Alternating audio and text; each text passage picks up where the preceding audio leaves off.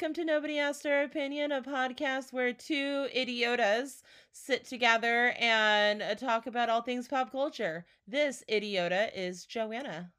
And this idiota is a JJ. It's a you, a Mario. It's a me. I was gonna say you can tag right in for Chris Pratt if things go sideways for this Mario movie. Hashtag hit me up, Nintendo. I mean, for realsies. Let's be real, we're almost as famous as Chris Pratt. In some delusional universe, yes. We're almost as famous as Chris Pratt was when he first made a commercial. Okay, let's get into this news gig as we have a really special episode for you friends, meaning we didn't watch shit this last week. We're sorry. We've been busy. Joanna's been an actor and JJ's been prepping for basically in-laws. Oh yeah. Well, it's really just an excuse to finally get our apartment all put together.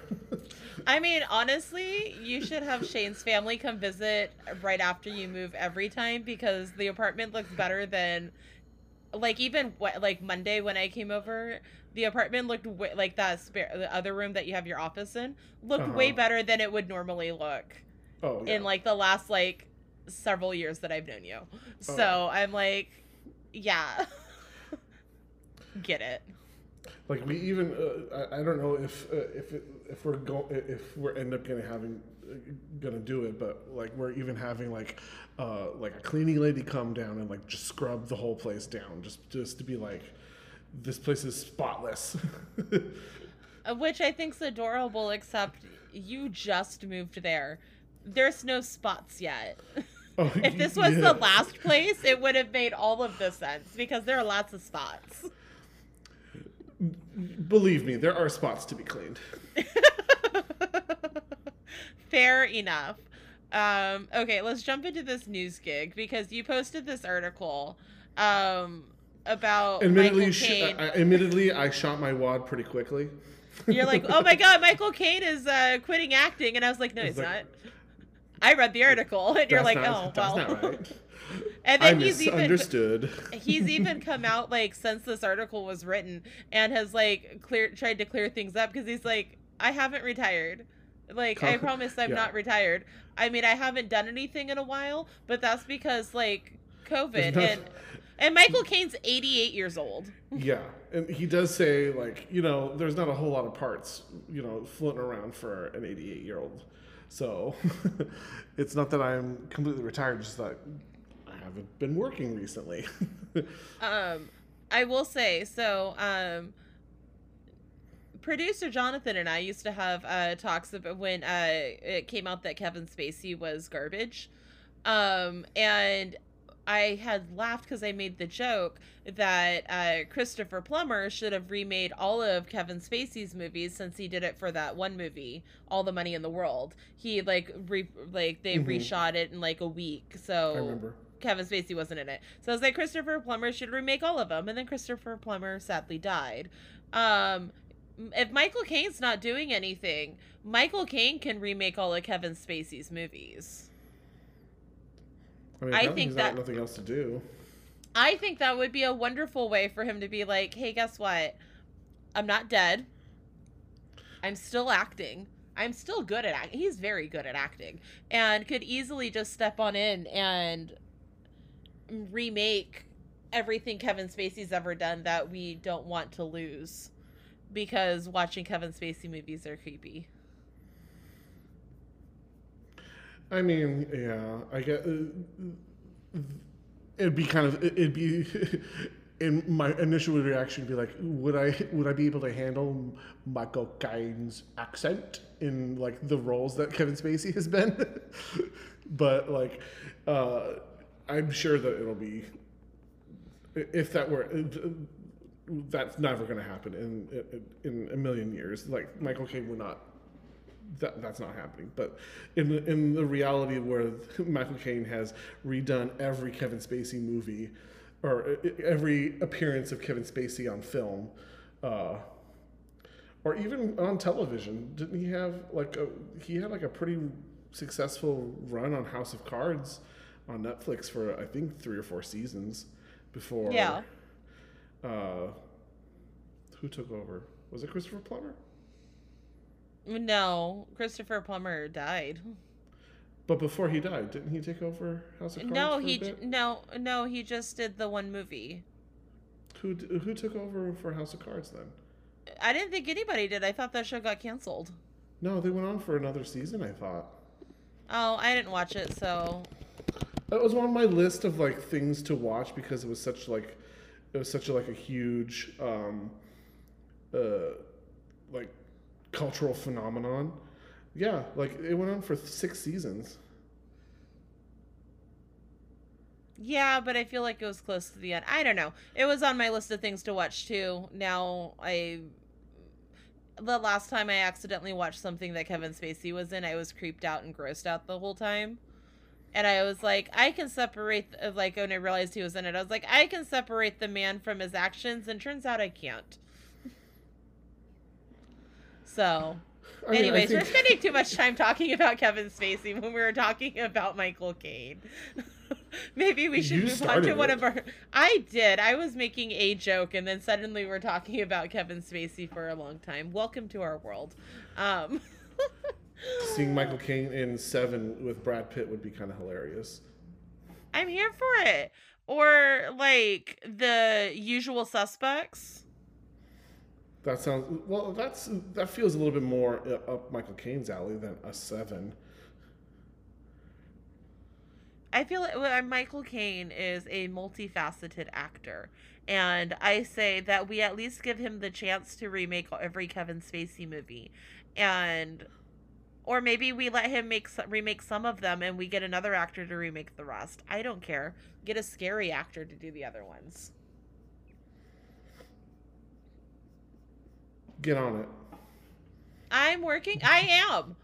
I'm working. I'm going to contact Michael Caine's people when we're done. What is it? Start a change.com petition. Change.org.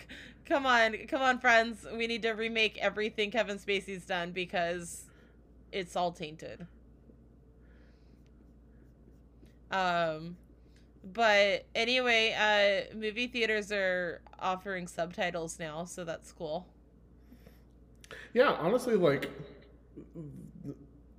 why haven't they had the option to have subtitles this entire time? Like I feel like that's should have been pretty standard from the outset, but it's just a kind of a weird leftover bit of Hollywood being ableist. Is that the word? Ableist? Yes.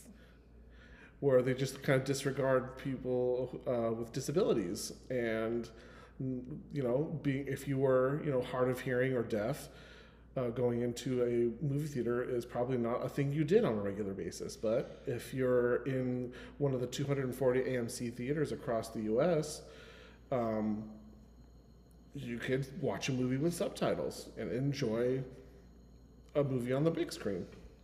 I will say I do believe like there are some theaters like Cinemark theaters that would offer closed captioning screenings for certain films, like for like Blockbuster, because I remember seeing it like when I'd go to reserve movie tickets that was an option for certain screenings, but they're not super frequent, and we should just be making it a more frequent thing because honestly we watch television with the subtitles on exclusively. Pretty much exclusively.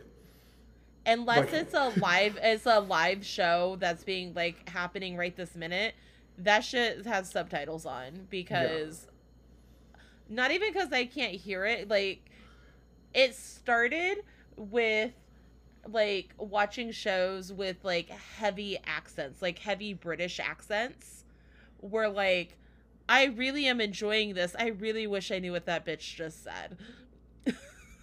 And so having the subtitles helped with that. Mm-hmm. And then I'm like, oh, I can process this way better with subtitles there, even if I can hear it properly, because uh, I'm a visual learner.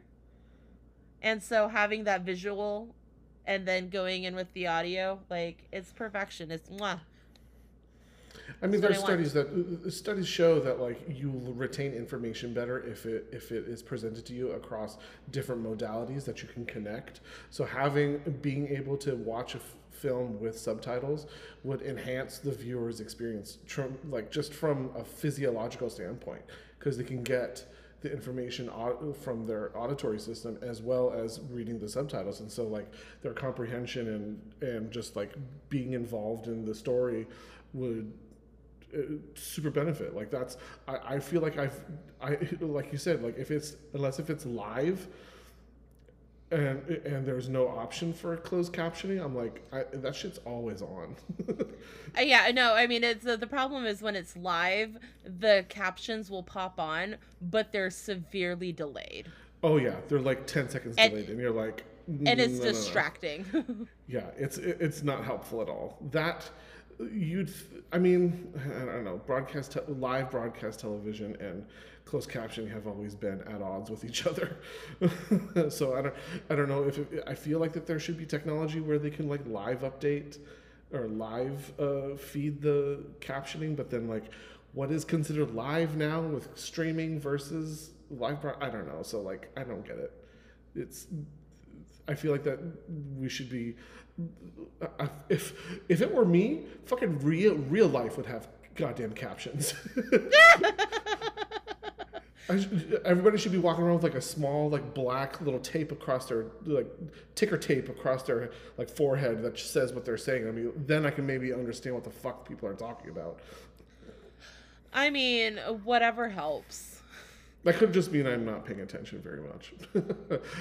I mean, very that. Not gonna lie. But yeah, so go see a movie with subtitles if you want, because work. But you know what you should not watch? You should not watch wonderfully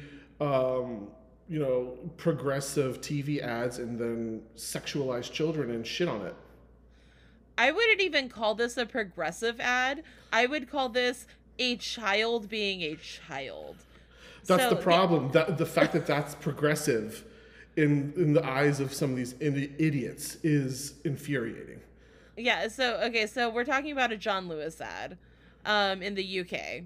And so the problem is that this advert features a uh a small male looking child dressed up in wearing like and clearly wearing like a t-shirt, and then has like a dress over it with some jewelry and some makeup. Child looks, I don't know, about like 8, 9, 10 years old.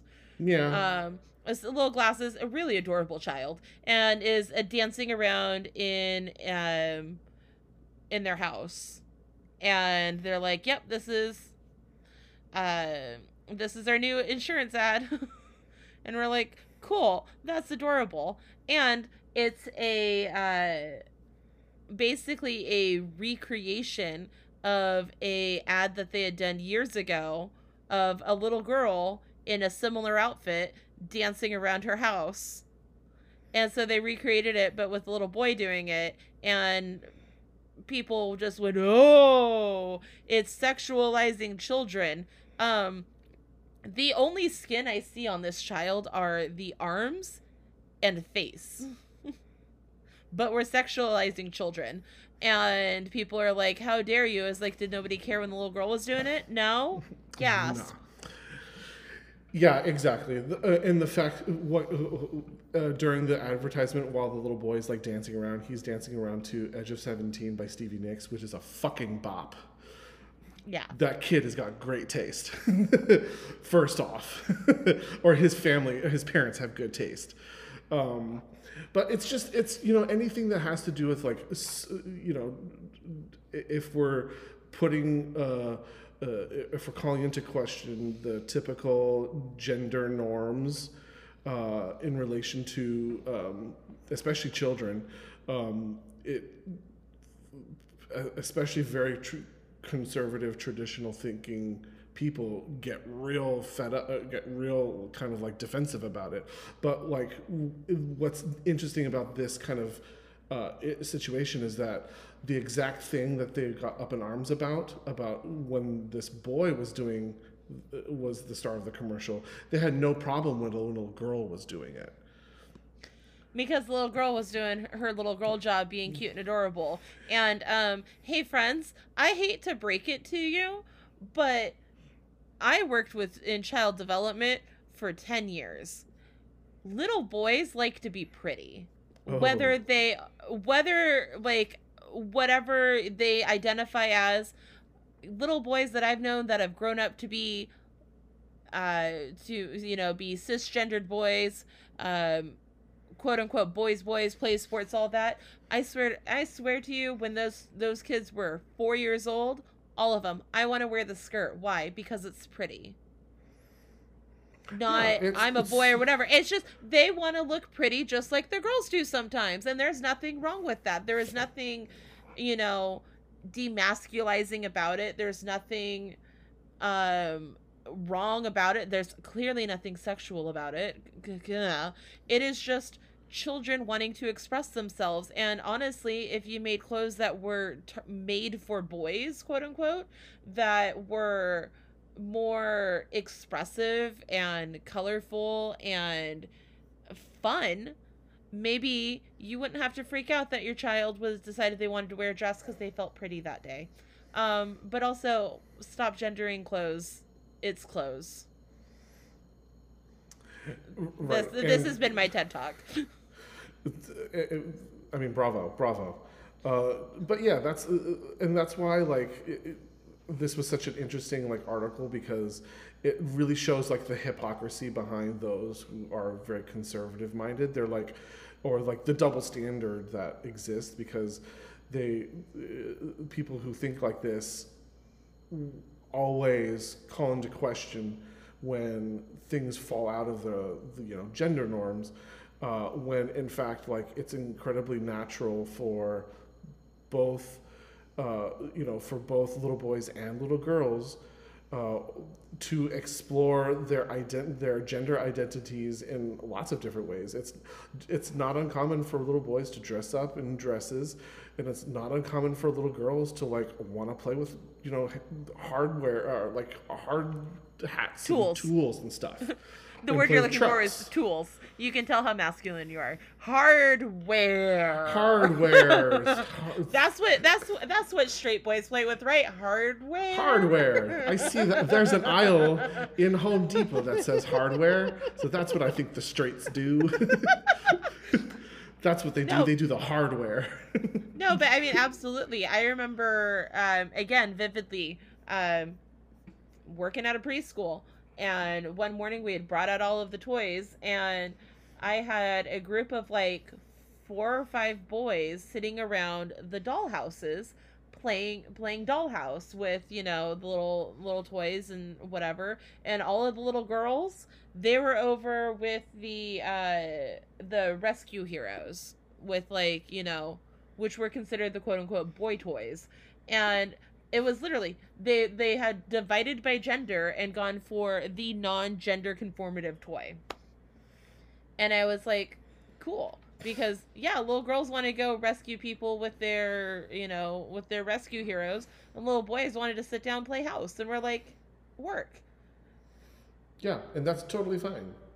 Because boys need to learn, the feminine, softer, romantic, gentler side of things, and girls need to learn how to be tough, and that's how you do it. And if those children decide that, hey, I figured out what my gender identity is, and it's not necessarily what I was born with, more power to you. But at the end of the day, that doesn't always happen. It usually doesn't happen. They're 4. They don't know how to express themselves as a human yet. Yeah. So I thought that's the reason why I brought up this article about this advert, because it was just, it highlights such a weird, like, the only people who are hypersexualizing children are the people who are claiming that children are being hypersexualized.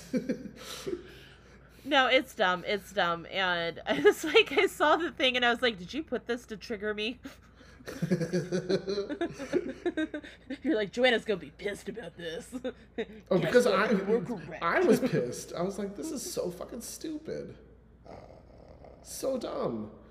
But, you know, it's like I said, whenever, you know, gender norms are confronted, and especially in the eyes of somebody who's more conservative leaning, it's always like an affront to their, you know, core beliefs. And when in fact it's part of the human experience. You're just, you know, trying to relay your own bigoted viewpoints on people who don't want to hear it.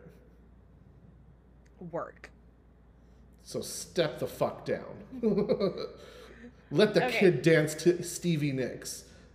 Right? Just like the little girl got to dance to Tiny Dancer. That's fucking amazing. Both really, of which are queer icons. Right? Really, at the end of the day, we should be applauding the fact that small children have good taste in music. Or at least their parents are bringing them up with good taste in music. T. Okay. So we need to talk about this. So I found this article, and at first I wasn't going to put it on here because it was originally just a thing. And then someone decided to comment on it, and I was like, well, now we got to fucking talk about it. So Jonah Hill came out and was basically made a tweet that says, I know you all mean well, but I'm kindly asking that you don't comment on my body anymore. Good, bad. I want to politely let you know it's not helpful and it doesn't feel good. Thank you. Much respect. Thanks. So, and I was like, that's a cool sentiment. I feel like that, you know, body positivity is hard to deal with, and especially for someone like Jonah Hill who has, you know, had weight fluctuated and stuff. But I was like, we should post this. And I was like, you know what? We're not going to put this on here because we're going to be respectful to Jonah Hill and not talk about his weight and how he looks. And then Sharon fucking Stone comments on that tweet and says, can I say you look good? Because you do, with the fire emoji. And I went, God damn it, Sharon Stone. He asked for one thing. I think it's kind of ironic in a way, because Sharon Stone herself has gone through much of Hollywood commenting on her body for much of her career. So you'd think that she would, like, you know, would truly deeply, you know, sympathize with Jonah Hill's, like, perspective and be like, yeah, I've had Hollywood and the press and audiences, like, nitpick my body through my career, you know, throughout my entire career. It'd be nice if anyone would just kind of shut the fuck up about what I look like. But and again, she is, whether or not it's coming, she's clearly coming from a place of love. But, like, it's just, like, it's funny that she just doesn't quite understand the bigger picture here. Well, because I think how she was seeing it is that if someone was to spend time commenting on her body, she'd rather it be a positive reinforcement saying, like, wow, you look really great even if you feel like shit. And so maybe it was one of those, man, he must feel like shit. And so I'm just going to say that I think he looks great because I do think he looks great. However, he's feeling blah, blah, blah. And so you're right. It probably came from a place of love, but it was just clearly also missing the point, which is, for sure, we need to stop as a society, not just with Jonah Hill, who has just politely asked us not to talk about it anymore, which I'm like, oh, we can do that? We can just ask people not to comment about how we look and most people will just listen? That's amazing, because I want that. Because we should stop being so glamour focused on what people look like and what their body is and what their body type is. I mean, At the end of the day, because there's always going to be a negativity, and there's also going to be times when somebody's going to be like, god damn, you look great, and you're like, I feel like garbage, and that doesn't help make me feel good. I just think you're lying, because I'm a lady who goes through all sorts of, been every shape and size imaginable, and there have been times when people are like, you are so gorgeous, and I'm like, you are so lying. Because that's what we go through. And yeah, there are times when my self-esteem's like, yeah, I do look amazing, thank you. And there are other times that I'm like, yeah, sure. So I just think that, like, I get it. Maybe we should just stop talking about how people look, because at the end of the day, that's not the important part. Yeah, and I think there's an interesting facet that because it's coming from a male celebrity rather than a female celebrity. Um, I don't know if there's a like a bit of male privilege that comes from the fact that like he's able to ask people like, hey, stop commenting on my body, because females have been doing it for eons and nobody has listened to that. We're all still nitpicking. I'm nitpicking about female celebrity bodies to no end, and it's interesting that like a male celebrity can come out and be like, "Hey, can we not talk about my body? Doesn't make me feel good." When actresses like Billie Eilish, fucking Anne Hathaway have said like, "Yeah, commenting on my body doesn't make me feel great, but people still fucking do it." And I think that just comes down to the ingrainedness of, again, the need for placing people into categories. And the woman's category has always been, you gotta look good.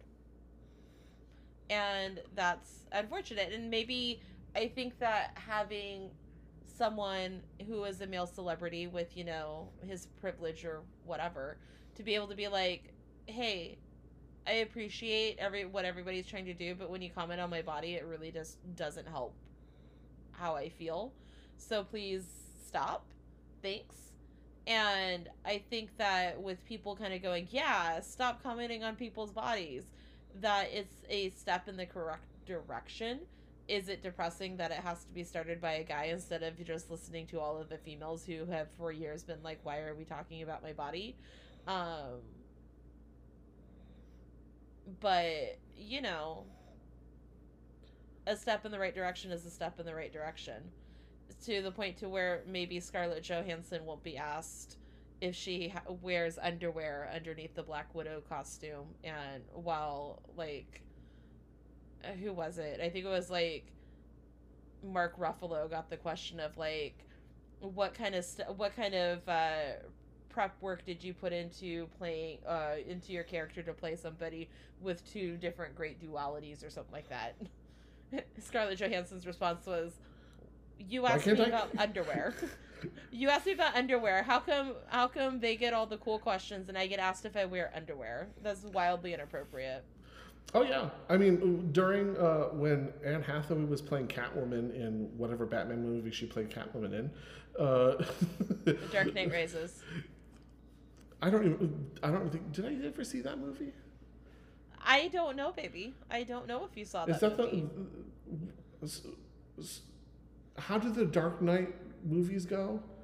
Is it the first one just called The Dark Knight? No, the first one was Batman Begins, and then it was The Dark Knight, and then it was The Dark Knight Rises. So the Batman Begins was the one with the scarecrow. That was the weird one. And this next second one, that was with Heath Ledger. Heath Ledger.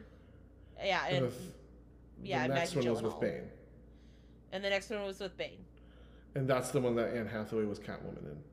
Yes. Okay, so that's the one I didn't see. But anyways, she was like, being interviewed or whatever for her, because she's playing that role. And all the questions are like, what is your diet like? How do you fit into that skimpy little costume? And she fired back at because it was a male interviewer, and she fired back. It was like, why are you asking me this? Are you looking to fit into a Catwoman suit? Do you need my advice? Are you looking to start a new diet? Yeah, why are you asking me about these really superficial questions when our the male co-stars are getting more like, you know, how are you able to deal with such a dark, you know, the origin story or whatnot as an actor? That'd be more interesting to talk about rather than like, I ate chicken for 6 weeks Right. and exercised like a lot. But yeah, I mean, yes, body positivity is a good thing. People shouldn't be commenting on people's body shape, regardless of whether it's coming from a place of love or criticism, especially not from a place of criticism, because that's just rude. But like, but like, it's just interesting to me that like women all over Hollywood have been saying the exact same thing for years and years and years. And the moment that Jonah Hill was like, please don't comment about my body, that people are like, hey, we should stop talking about people's bodies. He's like, well, did you not listen to like the umpteenth thousandth female co-star that you've worked with that said the exact same thing, and now you're just starting to pick it up? Like, it just sucks.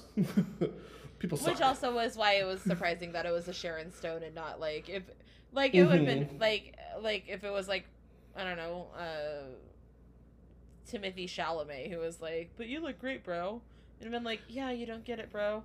But I mean, like, it could speak. okay. It could speak to the fact that like she's been so entrenched in that system that that's just the way that her thinking is now.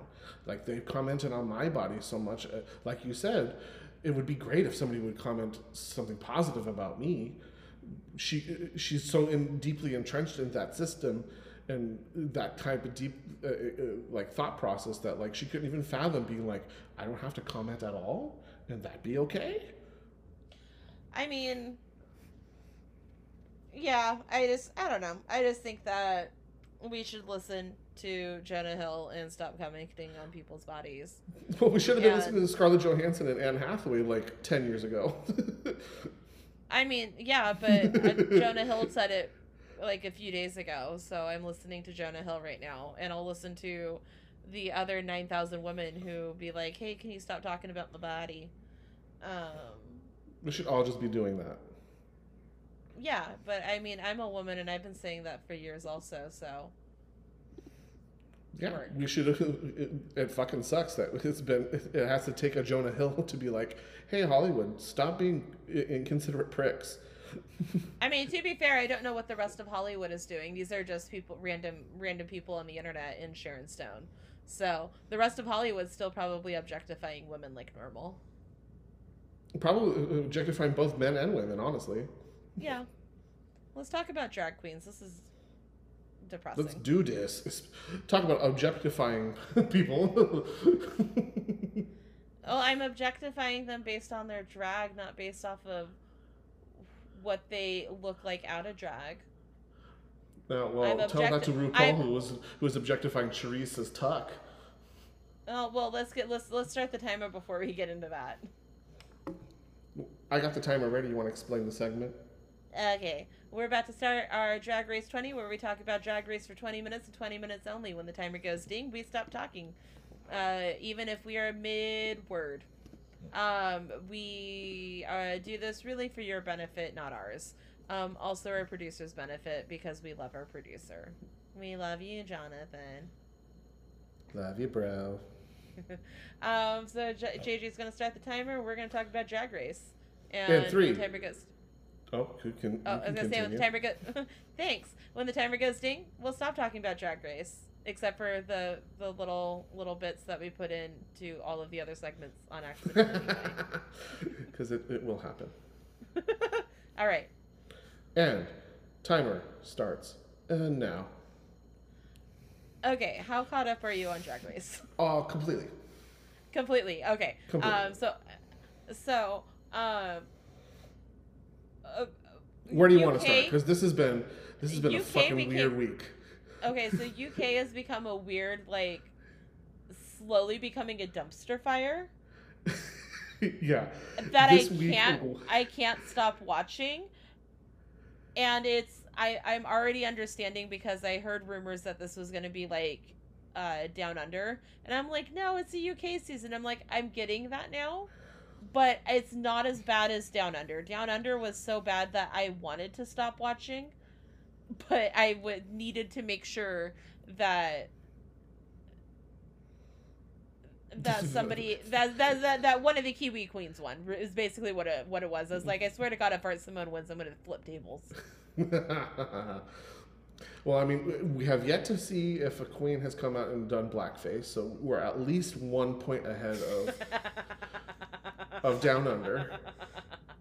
So there is no blackface as of yet. But okay, so that last challenge of the Drag Lexa, so that challenge was dumb. I think conceptually, it did not. I feel like that they were grasping at what could we possibly have the Queen's brand. Like this felt like a real reach. Yeah, no. I understood what they were kind of going for. It was still dumb. It's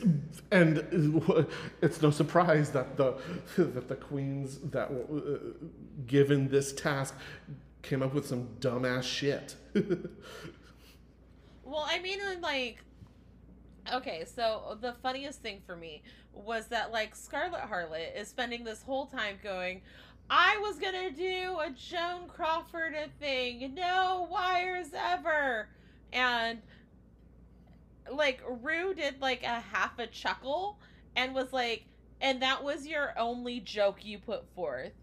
That would have maybe been like, oh, Rue laughed almost, as opposed to not at all. Yeah, that I was gonna say as opposed to not this. at all. It wasn't that's not a full concept. That's a one little bit that you were going to put in there as and you can get celebrity voices. Like, that was all you had, boo-boo. I'm sorry.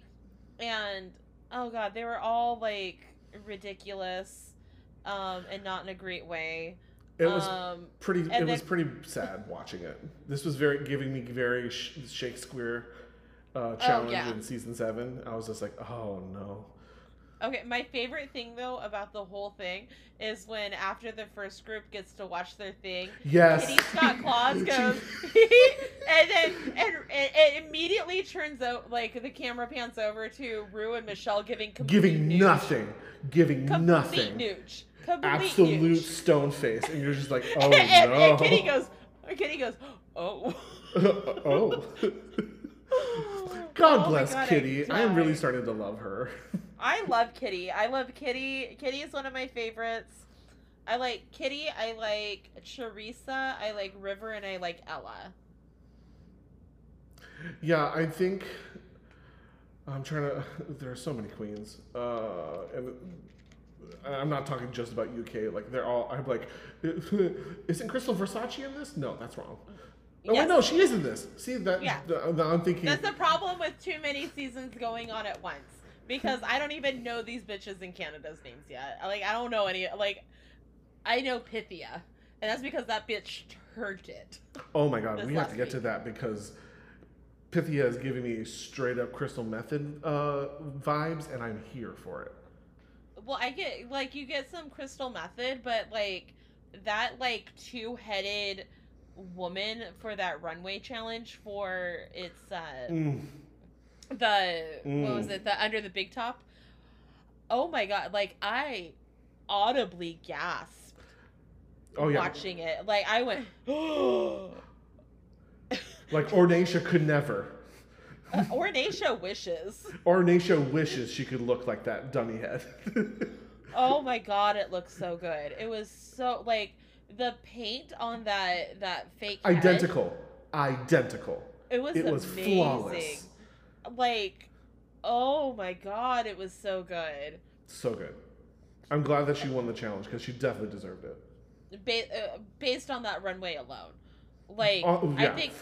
I think her character was really good and fun, but I think that I think her name's Stephanie, the one who opened the show, the singing one, because her singing was amazing. Oh no, I was actually quite surprised how well she could sing.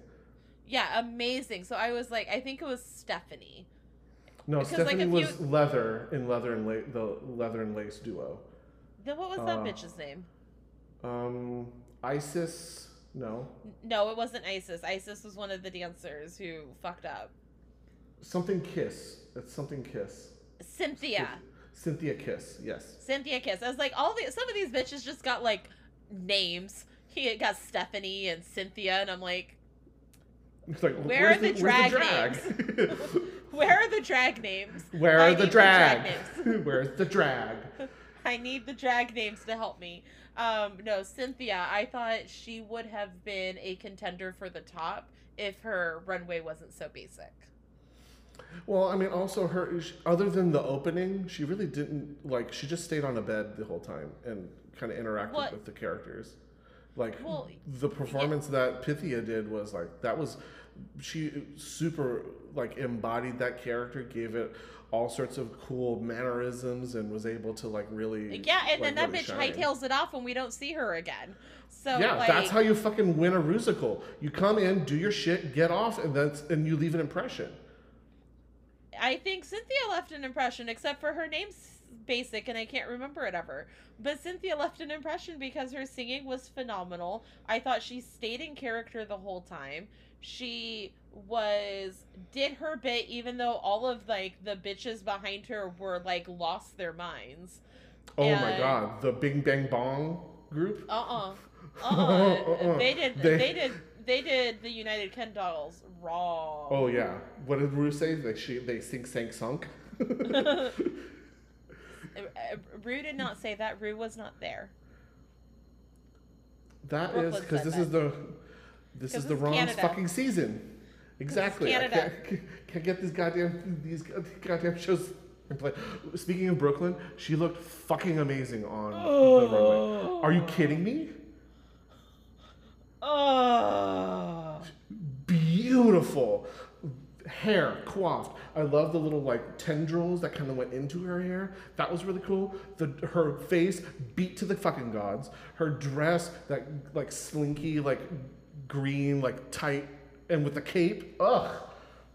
Yeah, because I think she was going because she was staying on theme and she was being like Snake Woman. So her dress was like snakeskin. I was like, oh my god. I want it. It's so good.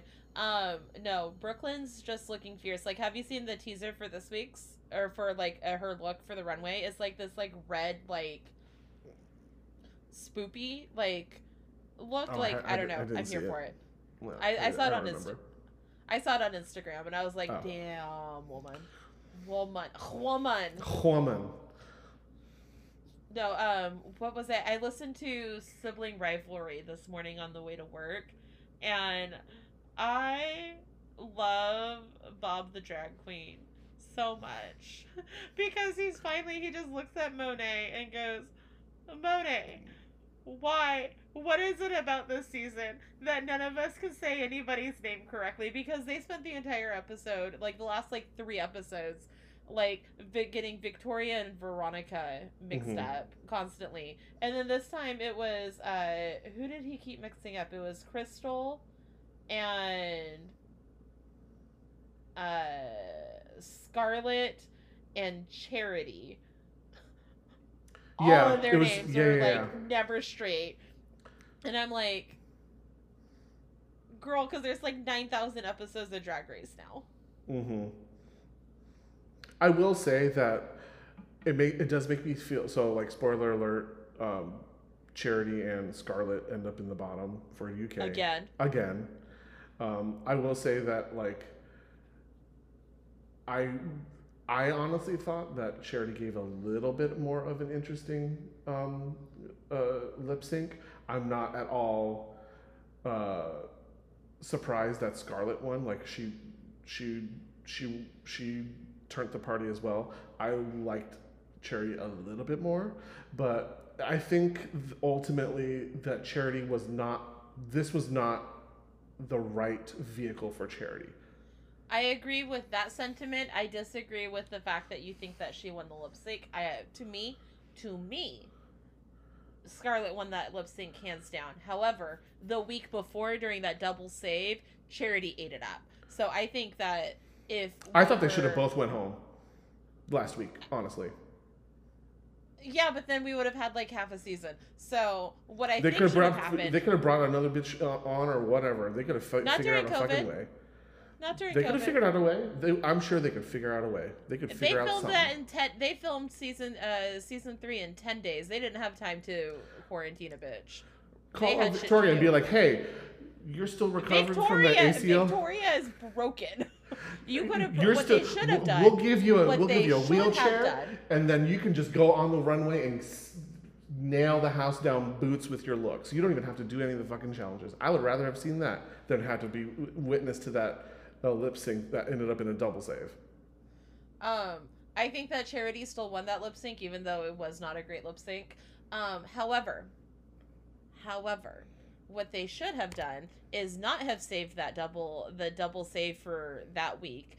They should have pulled a season 4, had Veronica Green and was it Vanity Milan lip sync together, and then have Rue call down Victoria, or Victoria had already hit the house at that point and say, I have an announcement. You both get to stay because Victoria Scone is gone. So you both get to stay. And then we would have gotten that out of the way instead of trying to shoehorn it in somewhere where it didn't fit.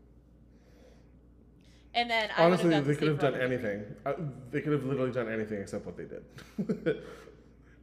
I mean, work, but that's what they should have done. That's what they should have done. And at the end of the day, UK 1, UK 2 are some of my favorite seasons of Drag Race. And UK 3, I'm like, that's the thing that's happening right now. And Canada 1 was mostly a decent season, but like has its issues because of like how the judges were edited and all that cool stuff. But you had some pretty solid queens with a little bit of weirdness where you're like, okay, but like not terrible. So far, season 2 of Canada has been on point. Yeah, I've been really liking what I've been seeing on Canada season 2. And also that chick really the chick from The Handmaid's Tale, whose name I can't remember right now, but she was the judge week 1. I want more of her and less of the other people. I don't care about them. I want her to be Brooklyn's new best girlfriend, and the other people can rotate out because she's great. She was great. I loved her. She played the Martha, right? Yeah. Yeah. No, she was fantastic. She was such a good judge.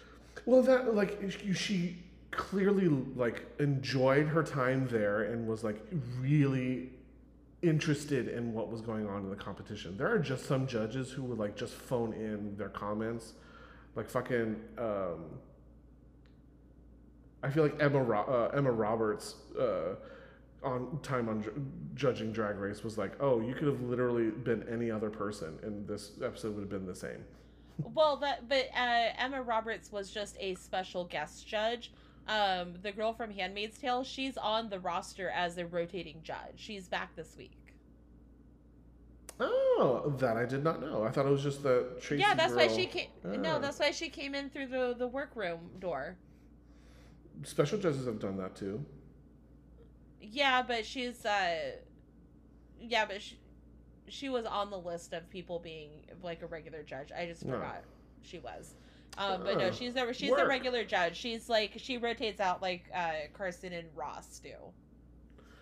Excellent. That's awesome. I like her. I really do like her. I mean, Tracy Melcher is also fantastic too. Like they seem to have really good energy. I think I like the chick who played. I forget. I don't even know her name. I don't remember her name either. I keep calling her Rita, and that's not right. That's her definitely character. Not right. That's her character. But yeah, I'm really enjoying. So far in Canada, I'm really enjoying.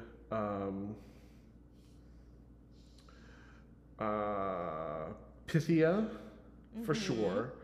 I really liked Pythia. I really need to look up. I don't remember any of these bitches' names. I really need to like look at a literal list because Oh my god, it's can not we talk happening. about the level of extra that is Eve 6000? Oh, and the fact that she like had a fucking crying fit on the back of the stage while bitches were about to lip sync. I was dying. It was so funny. And then she was and I was like going.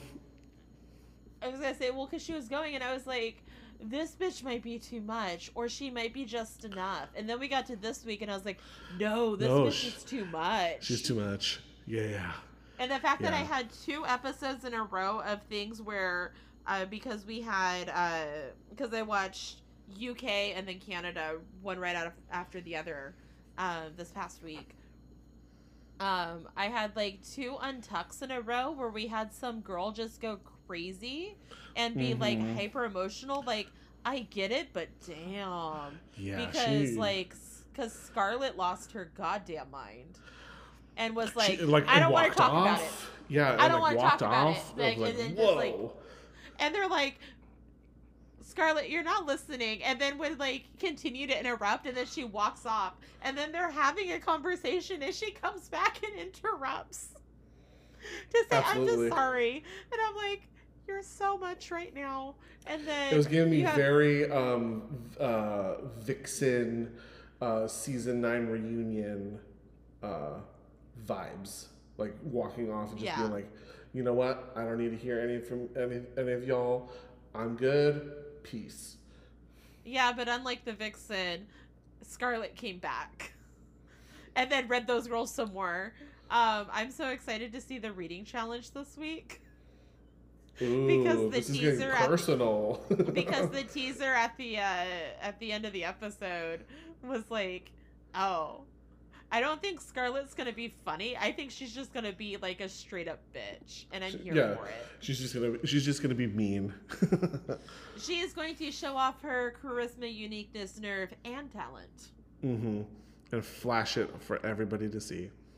Giggles. No, and then we had like the shit with Eve, and I was like, oh, Eve. Oh, and the fact that, oh my god, and the fact that she fought for a singing role. And then was like, well, this role isn't a singing role. And she's like, well, I will make it a singing role. And then can't keep the tempo or find the pitch. She was having trouble with that pitch. Like, she came in off key and then couldn't, like took, like, forever to, like, navigate that key. And then had the audacity to be like, oh, if I knew we could have sounded like shit, I would have just come in and worked, like, and been campy and just sounded like shit.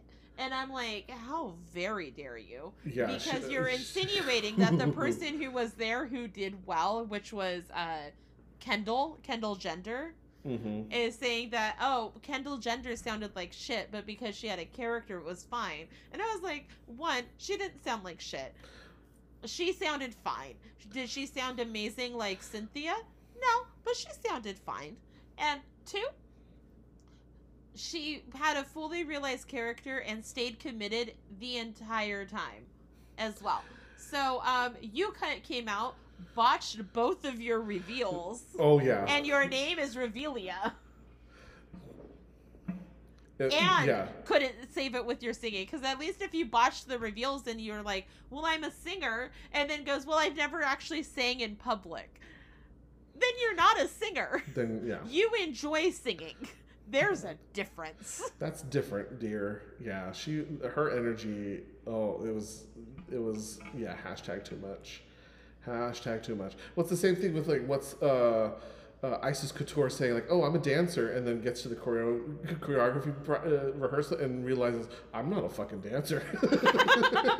At least she admitted it, though. Like, she flat out was like, oh, I thought I was a dancer, and then I realized that I can't dance at all.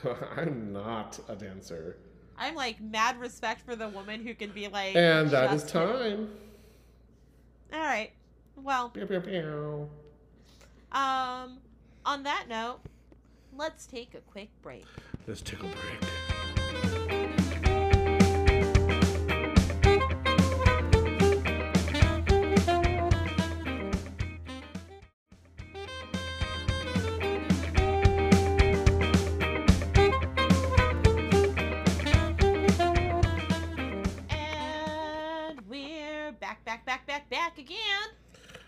Welcome.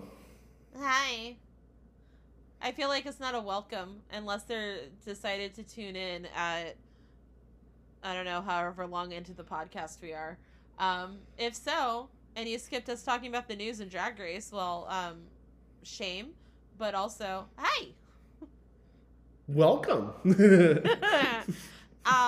So normally we sit down and we talk about like things that we watch on the TV, but we didn't do a whole lot of that this last week because JJ is making his house look nice for the relatives, and I'm learning 2 shows to be in, and I had tech this week, so I want to shoot myself and haven't had time to watch the television.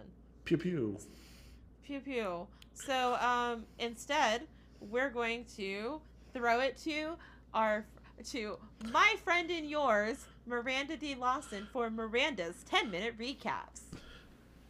Miranda's 10-minute recap. Warning, spoilers ahead. Hello, everybody, and welcome back to Miranda's 10-minute recap, where I recap things that I watched or read or maybe even heard about.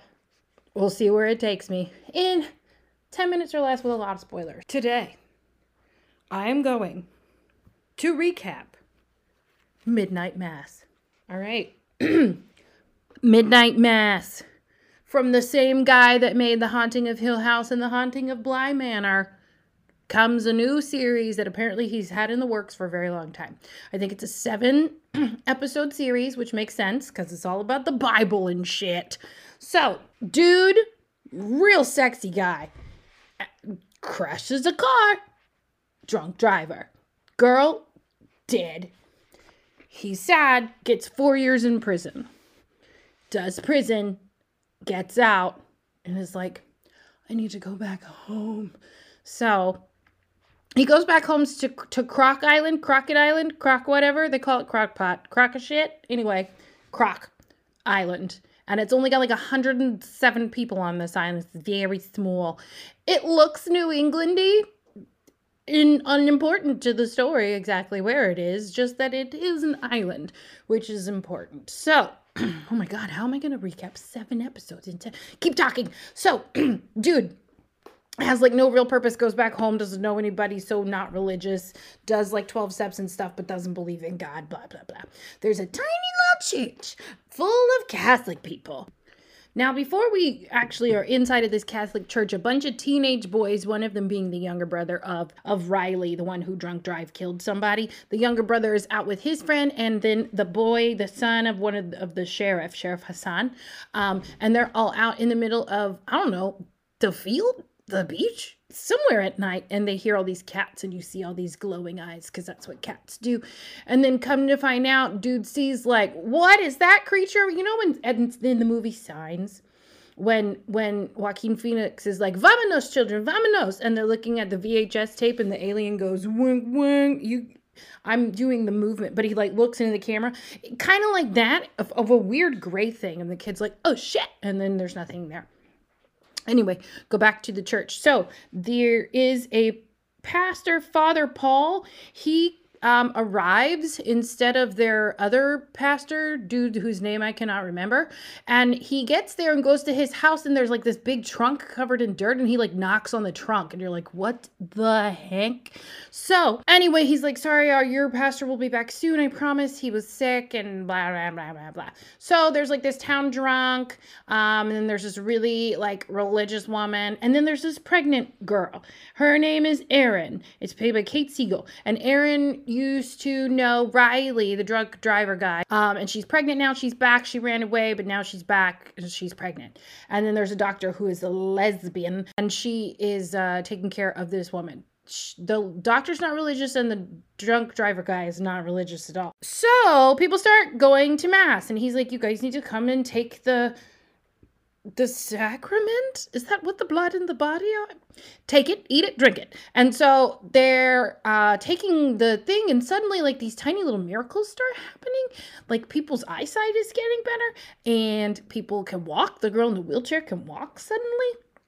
And it's weird, and the guy's back doesn't hurt anymore, and people are looking younger. And the doctor has a mom who has Alzheimer's, and she's getting private sacraments at home, like drive-through McDonald's style, from Father Paul. So then at some point, Father Paul, like, you start to see that the sacrament blood is like a little thick, and it's a little like weird, and a whole bunch of cats show up dead on the beach and there's no blood in them, and you're like, wow, this is really fucking weird. The miracles start happening, and the Bev lady is like, this is great. She's loves Jesus and all that stuff. She's like, oh my God, God is here. So Father Paul is like really adamant that people take this sacrament, and you're like, dude, the fuck is up? And so the altar boys are like filling up the wine, because there's starting to be a lot more people, and they're like, uh-oh, we're out of wine. And so Father Paul comes in with his flask and flasks up the wine, the blood of Christ. And you're like, shit's weird. So later on, a group of people and this Bev lady and Dr. What's-His-Face, they have a meeting, and Father Paul goes back into their room that they're meeting in, and then he like has a weird collapse because he's been getting sicker and sicker. Because spoiler alert, dude is a vampire. So he gets sicker and sicker, and he's grosser and grosser, and then he dies on the floor. And then like a minute and a half later, he wakes up, and now he's reborn, he's undead, and tells this whole story about how he is their actual Monsignor that left, that was super old. They sent him on this retreat to the Holy Lands, to not the road to Calvary. What did Saul do? Saul and Paul were on Damascus. I went to church. And so he like gets lost because he's fucking cuckoo, and he gets lost in a cave, and he meets an old ass vampire with wings, and he's like, it's the angel. Bitch, it's a vampire. And so this vampire like drinks his blood but doesn't kill him. And then he offers him the vampire's blood, and he's like, oh shit, I'm reborn. This is really fucking badass. Hey, I have an idea, because you made me young, and I'm pretty sure you're an angel. How about you get in this trunk and fly with me to my tiny island to, like, fuck shit up? And so the vampire angel's like, bitch, you know what? I don't have any plans this weekend. Let's go to the island. So, come to find out, the miracles and all this shit are because Father Paul, Monsignor What's-His-Face, has been spiking the Jesus juice with vampire blood. Now, granted, bitch still thinks it's an angel. He's like, this isn't vampire blood. Everything I've ever heard about a vampire, and the fact that now, because I died and I'm reborn, cannot go out in the sun, and this weird winged demon cannot go out in the sun at all, like, that's not a vampire, that's God. Okay, whatever gets you through the day. So this Bev woman figures out what's going on, and she's like, I'm with you. This is Jesus. This is what he wants. So they start formulating this fucking crack-ass plan to make the whole island full of vamps, so then they can go fly and boat into the nighttime and turn the whole world into vampires, because they're like, this is what Jesus wants. He conquered death, and now he's given us the way to conquer death. It's like, no, I think this is what, like, conspiracy theorists want, and right-wingers. Anyway, so now that Father Dude Face is a full-blown vampire, he is now real thirsty all the time for blood. And so they start moving the masses to the nighttime, thus midnight mass, because bitch can't go out in the daytime. There's not a sunscreen on this planet strong enough. So the old dude who shot the girl that was in the wheelchair, side note, goes to Father What's-His-Face's house, and he's like, hey, I didn't drink today. I stood in front of the Milwaukee Brew in the cooler section of the 7-Eleven, and I didn't do it. And he's like, great, come hug me.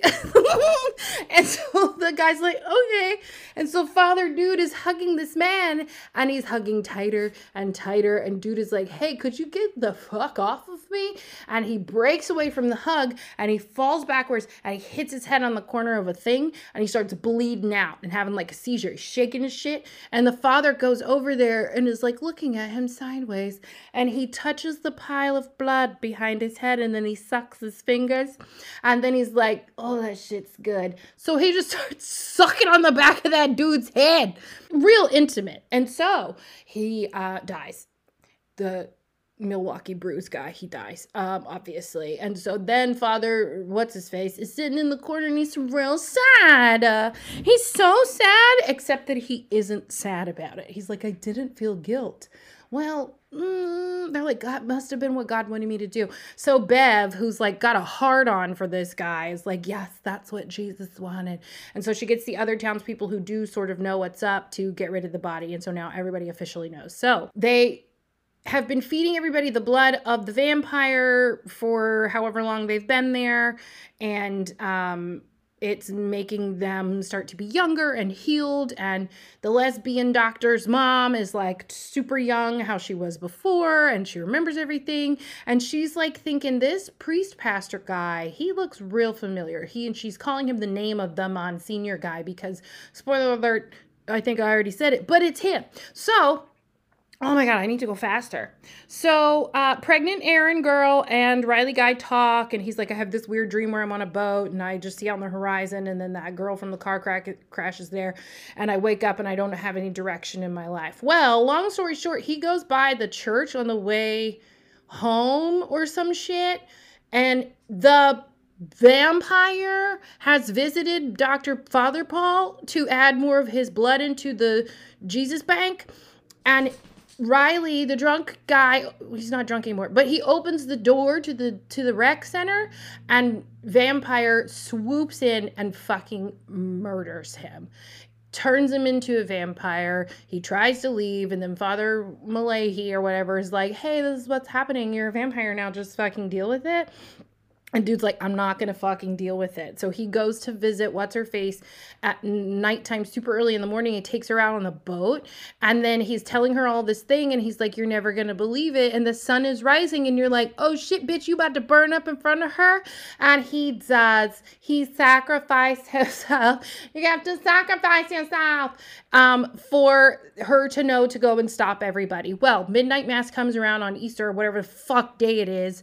And they tell them the master plan of like they have to kill themselves in order to be reborn. And so everybody who's been drinking the blood, if they kill themselves, well, they'll be reborn. And so they literally drink the fucking Kool-Aid full of rat poison. And the thing is, the people who don't drink it are now messed up by newborn vampires sucking for blood. And so then the whole community of the church turns into now full-blown vampires. They start running around. The people who weren't vampires are like, oh my God, they're going to get to the island. We need to release all the boats. So they burn all the boats. They release all the boats. So there's no way nobody can get off the island. They decide to, that Bev woman is like, no, burn it like the 4 horsemen of the apocalypse. He'll pour from his cup fire. And she's like, burn the fucker down. And so they're like, we'll burn everything except for the rec center where all the newborn vampires are now going to live in the daytime. Well, the sheriff and Aaron and the lesbian are like, not on my watch. And so they go Molotov cocktail down the church and the rec center. There's a lot of things that have happened in between here. Turns out the lesbian is Father Paul's child. And then she gets shot by somebody and he's like, here, drink my blood. And she's like, bitch, no. And so she dies. And so then now all the vampires are just looking at everything on fire like, oh no, we're going to fucking die. And so the teenage boy, the son, the brother of the drunk driver and the girl that could now walk that was in a wheelchair, they have escaped on a rowboat off of the island. The other people made sure that they got off the island. And then now everybody's like, oh shit. So pregnant lady, by the way, vampire blood eats your babies. Deal with that. So, the big vampire man with the wings comes and swoops her down after she Molotovs the rec center, comes and swoops her down and starts eating her and feeding on her. And she takes a knife. Where did she get the knife? Oh, when they were in a house at some point hiding. And she starts slashing the wings. And you're like, why can she slash the wings? Why isn't he mad? Because when he's in full bloodlust, literally nothing bothers him, not even bullets. We found this out earlier, a part that I didn't tell you. So she's slicing his wings up. So when the whole town starts to fucking burn up, the vampire's like trying to fly, but he can't fly because his wings is fucked. And it ends with everybody turning into dust. And the girl who could walk looks to the boy and goes, I can't feel my legs. So yeah, did the vampire get too off the island? We don't know. Did that girl not walk again? Probably seems so. Will there be more? I don't know. The series, I thought it was great. Everybody has 18 monologues every episode, so it did get a little boring. But the acting is phenomenal. I will say that I figured out it was a vampire like right away. So like, but I highly recommend. You should totally watch it. Can binge it. They're all like an hour-long episode. I did pretty good. I think I was about 15 minutes instead of 10. But like, watch it. It's good. Miranda's 10-minute recap. Wow, Miranda, that was great. Actually, I haven't seen Midnight Mass either. I'm impressed that Miranda was able to condense a 7-hour miniseries into just over 10 minutes. You better work. We lied. Miranda talked longer than 10 minutes, but that's fine because we love her. Heaven forbid somebody on this podcast take over their time limit. Go over their time limits. Jonathan would prefer if we didn't. But we do. So yeah, normally we talk about what JJ watches, which is The Nanny, and that didn't happen this week either. Ain't no nanny happening to this week. So The Nanny named Fran is gonna be talked about next week. So let's go take another break because we gotta pay our bills. And by our bills I mean our producer. And we'll talk about a whole fuck ton of trailers. So best get ready, bitches. We'll be right back. Oh my God, I cannot with the housing market right now, Joanna. Have I not told you about Capital Realty Center? Oh, the premier realty group that supported and succeeded throughout the California landscape? Now I remember. If that's what you're looking for, call Kathy Johnson at 916-606-0687 to win that next bid. That's Kathy Johnson with Capital Realty Center at 916-606-0687. License number 02021378. Guess who's back? Back again. We are back. Tell your friends. Tell all the friends. All the friends. All the friends. All the friends. So this past weekend, a little thing called DC Fandom happened, and I just sat down and watched a whole bunch of trailers before I had to go to rehearsals because trailers only take a few minutes, and we could talk about a few of them. We don't have to go into detail. The Flash trailer looks fun. But yeah, so this will be a lot of JJ going, yeah, sure. And me going, sure. This looks really great, or this looks like garbage, or whatever. So I'm going to talk about the Flash trailer first. I'm really excited that they're doing Flashpoint because I really liked Flashpoint in the Flash TV show. I'm still not completely sold on Ezra Miller as the Flash, not going to lie. I really like Grant Gustin's Flash on the CW show, and I really think he could do a really good job with this character on a bigger scale, but DC decided not to, so whatever. But I'm not hurt. I'm not bothered at all. But whatever. I am excited because Michael Keaton Batman is going to be in this movie. How interesting. So we're going to get a Michael Keaton Batman, and I'm excited because I like Michael Keaton Batman. We don't get to see Michael Keaton in all of his glory, but we do get his voice in the voiceover narration at the beginning of the trailer, and we get to see his very distinctive cowl come into view, and you're like, oh, that is Michael Keaton Batman. And then at the end of the trailer, Ezra Miller goes to like grab the covering off of a car, and you're like, oh, Batmobile, and then you don't get to see it, but you're like, but the Batmobile was under there. There's a Batmobile. I like the Batmobile. Don't tell me nothing. It was the Batmobile. Speaking of the Batmobile, the Batman released his second trailer. That movie's going to come out March 4th, 2022. Apparently I won't go see it with JJ because JJ could care less. Yeah, but I'm excited. It's maybe as it gets closer, I'll get more interested. But I'm like, Nah. I'm excited because it's we're getting to see the more of the detective Batman side. We're getting to see the early Batman as opposed to a Batman who's already been established and been around for a while. I'm excited because our Pats actually looks really good as the Batman, as opposed to as opposed to someone like Ben Affleck, who never really sold me on his Batman. Um, To be fair, he and didn't sell very many people on his Batman. That's fair. And so I'm excited to see someone else play the Batman. I'm excited to see how the storyline goes. I'm excited because Colin Farrell is going to be playing. Who is unfucking recognizable. Yeah, he's playing the Penguin. Well, I don't think he's officially the Penguin. He's Oswald Cobblepot, the gangster.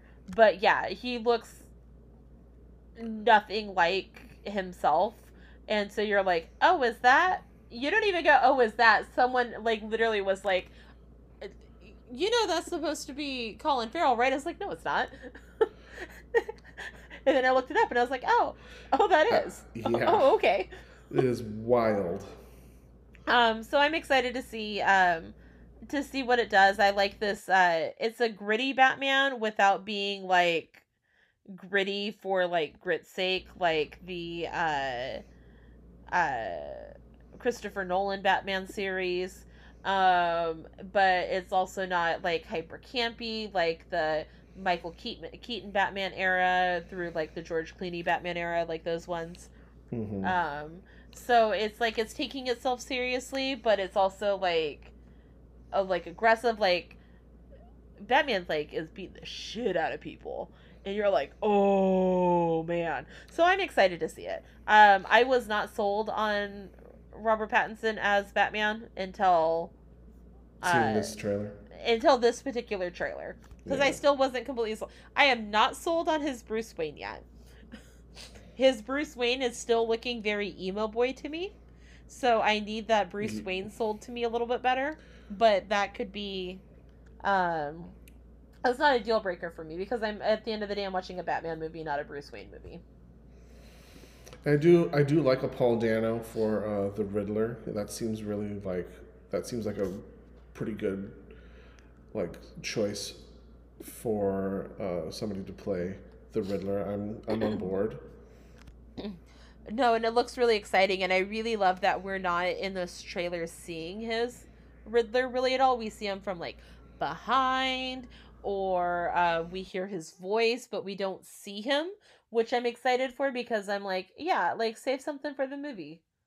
Let's see what he does with this. Get excited.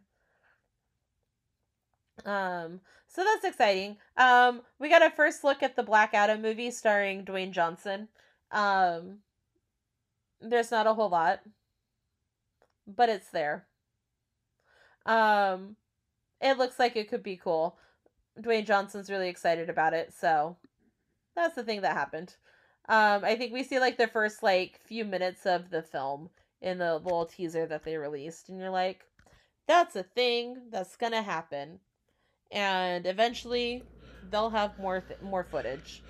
I am excited about this Peacemaker show because that trailer was fire. And I really like John Cena as an actor.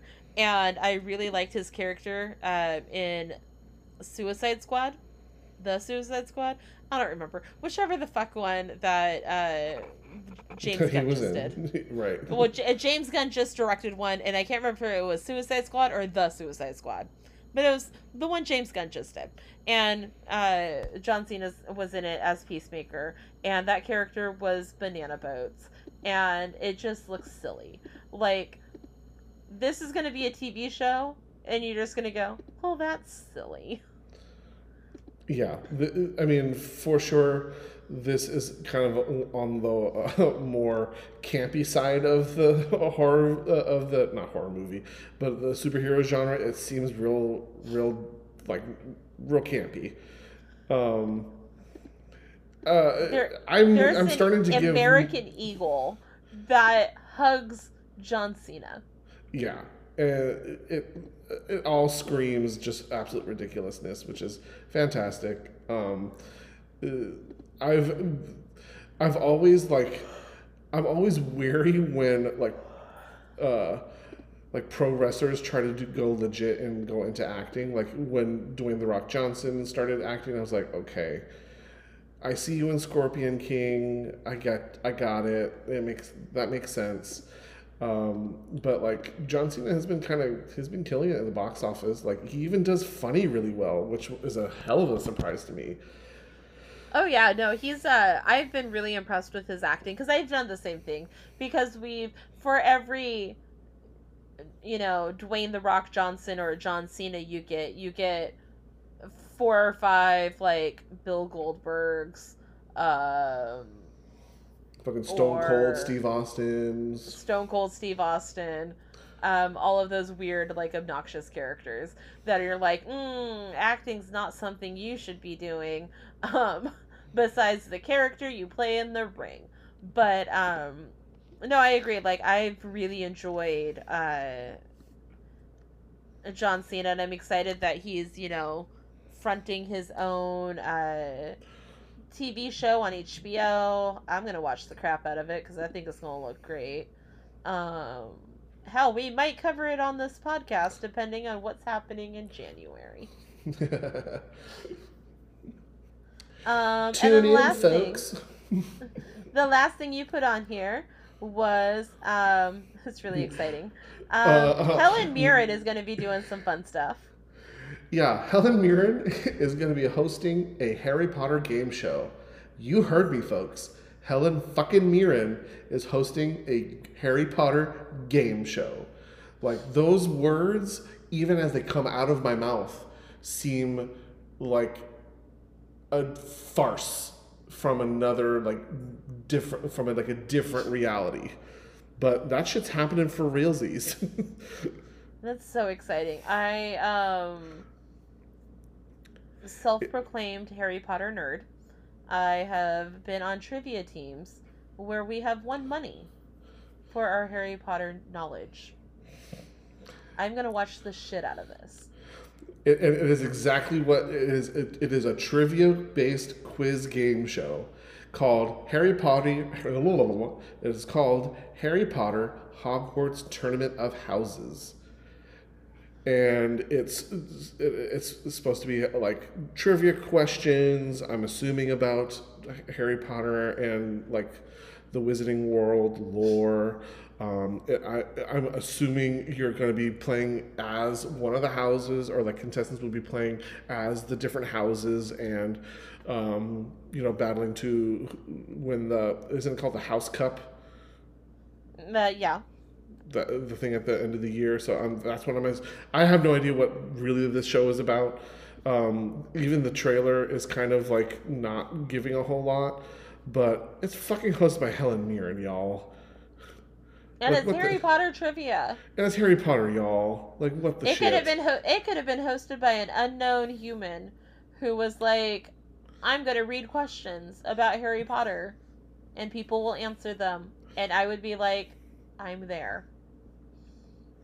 But we get the added bonus of Helen Mirren. Of Helen Mirren. And I guess because this marks like the 20th anniversary of the films? Of the films, yes. The first film came out in, I think, 2001. Yeah, 2001. 2001, 2002, something like that. Because I was definitely a freshman in high school when The Sorcerer's Stone came out. I remember it coming out and being like, I'm so excited. Although, I will say, I mean, I love Helen Mirren. I'm glad she's doing it. They really couldn't have gotten any of the kids from Harry Potter to come back and, like, just host a trivia night. Tom Felton would have done it. Tom Felton has nothing better going on. And I say that meaning that, like, if somebody approached Tom Felton and said, I need you to do this thing for Harry Potter, he would have been like, where? And just show up. He constantly does things on his Instagram where he's like at one point for charity, he was rewatching Harry Potter and the Sorcerer's Stone, like on Instagram Live. Like he would watch like for like 20 minutes and like give his commentary of like behind the scenes stuff or react and things like that. And people would like donate money while he was doing it, and he raised money for charity. Um, Whenever they need like somebody to be like, go talk about Harry Potter for a while, they're like, Tom, what are you doing? You want to talk about Potter? He's like, can I go buy more Slytherin things? Then sure. Maybe he'll be a guest, like judge or something or whatnot. They're supposed to get like celebrity guests. Tom Felton. Just get Tom Felton. I feel like Ivana Lynch. Ivana Lynch will probably do it too. I'm gonna A lot of pretend them I know who that probably would. is. Ivana Lynch played Luna. Oh, that was gonna be my guess. But I'm here for it. I'm gonna throw one more trailer at you that I didn't put on our outline because I watched it today. What? Actually, I watched a couple ones, but this one is one that we will both appreciate. The trailer or the teaser trailer for the upcoming Pixar film Lightyear just dropped today, and it was amazing. Interesting. And so, what I'm gathered from the trailer and my research is that Lightyear is going to be a movie about the real Buzz Lightyear that the toy was modeled off of. And so, the Buzz Lightyear in this movie is one, really hot, and two, voiced by Chris Evans. And Buzz Lightyear goes off into space, and because he's like an astronaut, and then we don't get a whole lot of information out of it, but it looks like he's like an astronaut. There's like the sense of wonder and excitement, and at one point we finally get to see him in like the Buzz Lightyear outfit because space, and it looks really cool, and I'm really excited to see what happens with it. Interesting. So like, this is Buzz Lightyear, not the toy Buzz Lightyear, but Buzz Lightyear, like the Space human. Ranger. Yeah, the human. That is wildly interesting, and I'm assuming this is going to be on like a Disney Plus deal. No, I Or is think this it's releasing going to to be theaters? I think it's going to be releasing in theaters. They didn't give us too much information. It was just a teaser. But I think it's going to be released into theaters, like because the animation looks too good to do a Disney Plus release when they're releasing a lot of things in theaters right now. Mm-hmm. Like, the animation is gorgeous. I see. Like, it's like really great, like, sense of wonder, like awe and beauty. Interesting. Oh, because I know I've seen there've been like Buzz Lightyear. I know that there was a Buzz Lightyear cartoon that explored Buzz Lightyear Lightyear Star Command. Yes. I loved that cartoon. That cartoon was so good because Buzz Lightyear is voiced by Patrick Warburton. Yes, he was. So like this will be interesting because this feels a little bit more like less cartoon. I mean, obviously it's still animated, but it's less like silly children's cartoon and more like a serious like depiction of this character. Yes, hold on.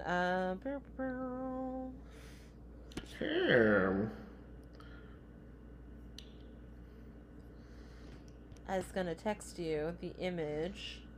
I'm looking at it right now. Oh yeah, it's so pretty, right? Yeah. Look how pretty it looks. And he looks so handsome. I love that they still kept like his little butt chin. Of course, that's why they would put it on the doll. But it looks a little chin dimple. Got that chin, that cleft chin. Well, we made it to the end. There is a kitty cat. There was a kitty. There's a kitty. And at the end they say, to infinity, like one person goes, to infinity. And then Buzz Lightyear goes, and then it cuts out. And you're like, Oh, I see what you did because it's Chris Evans. So you're like, he can't say the catchphrase yet. It took Chris Evans is never allowed to say catchphrases until until the very last possible moment. I was like, how dare you, Avengers Assemble me right now? Mm-hmm. Disney Pixar just edged an entire, like, every older millennial.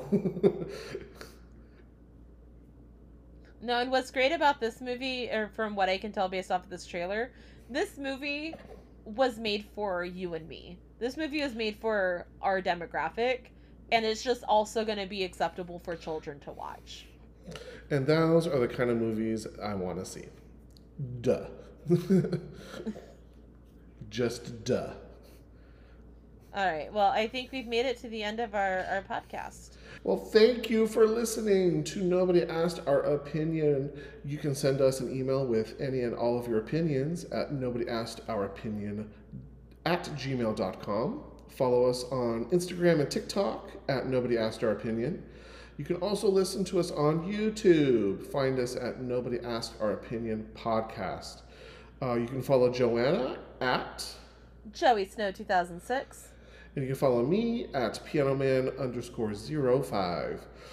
Follow our unpaid intern Natalia. She does all of our social media. Hit her up, show her some love at the Third Rule Creative. And show Miranda some love, our resident 10-minute recap master at Miranda D. Lawson. And follow our producer Jonathan at Jelly Sound. Rate us and leave a review. Give us 5 stars. Tell us you hate us. Tell us you love us. Tell us we're fucking stupid because we are. Just interact.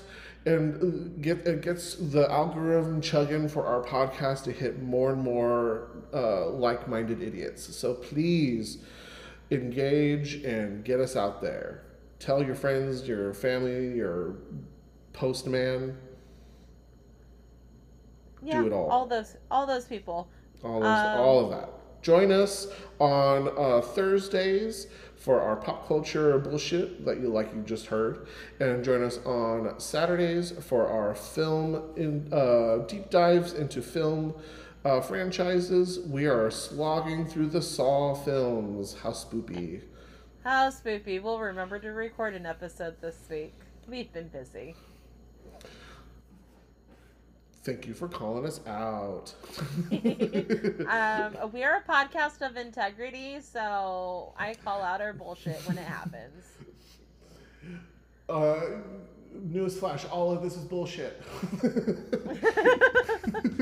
Okay, bye! Okay, bye. Bye-bye.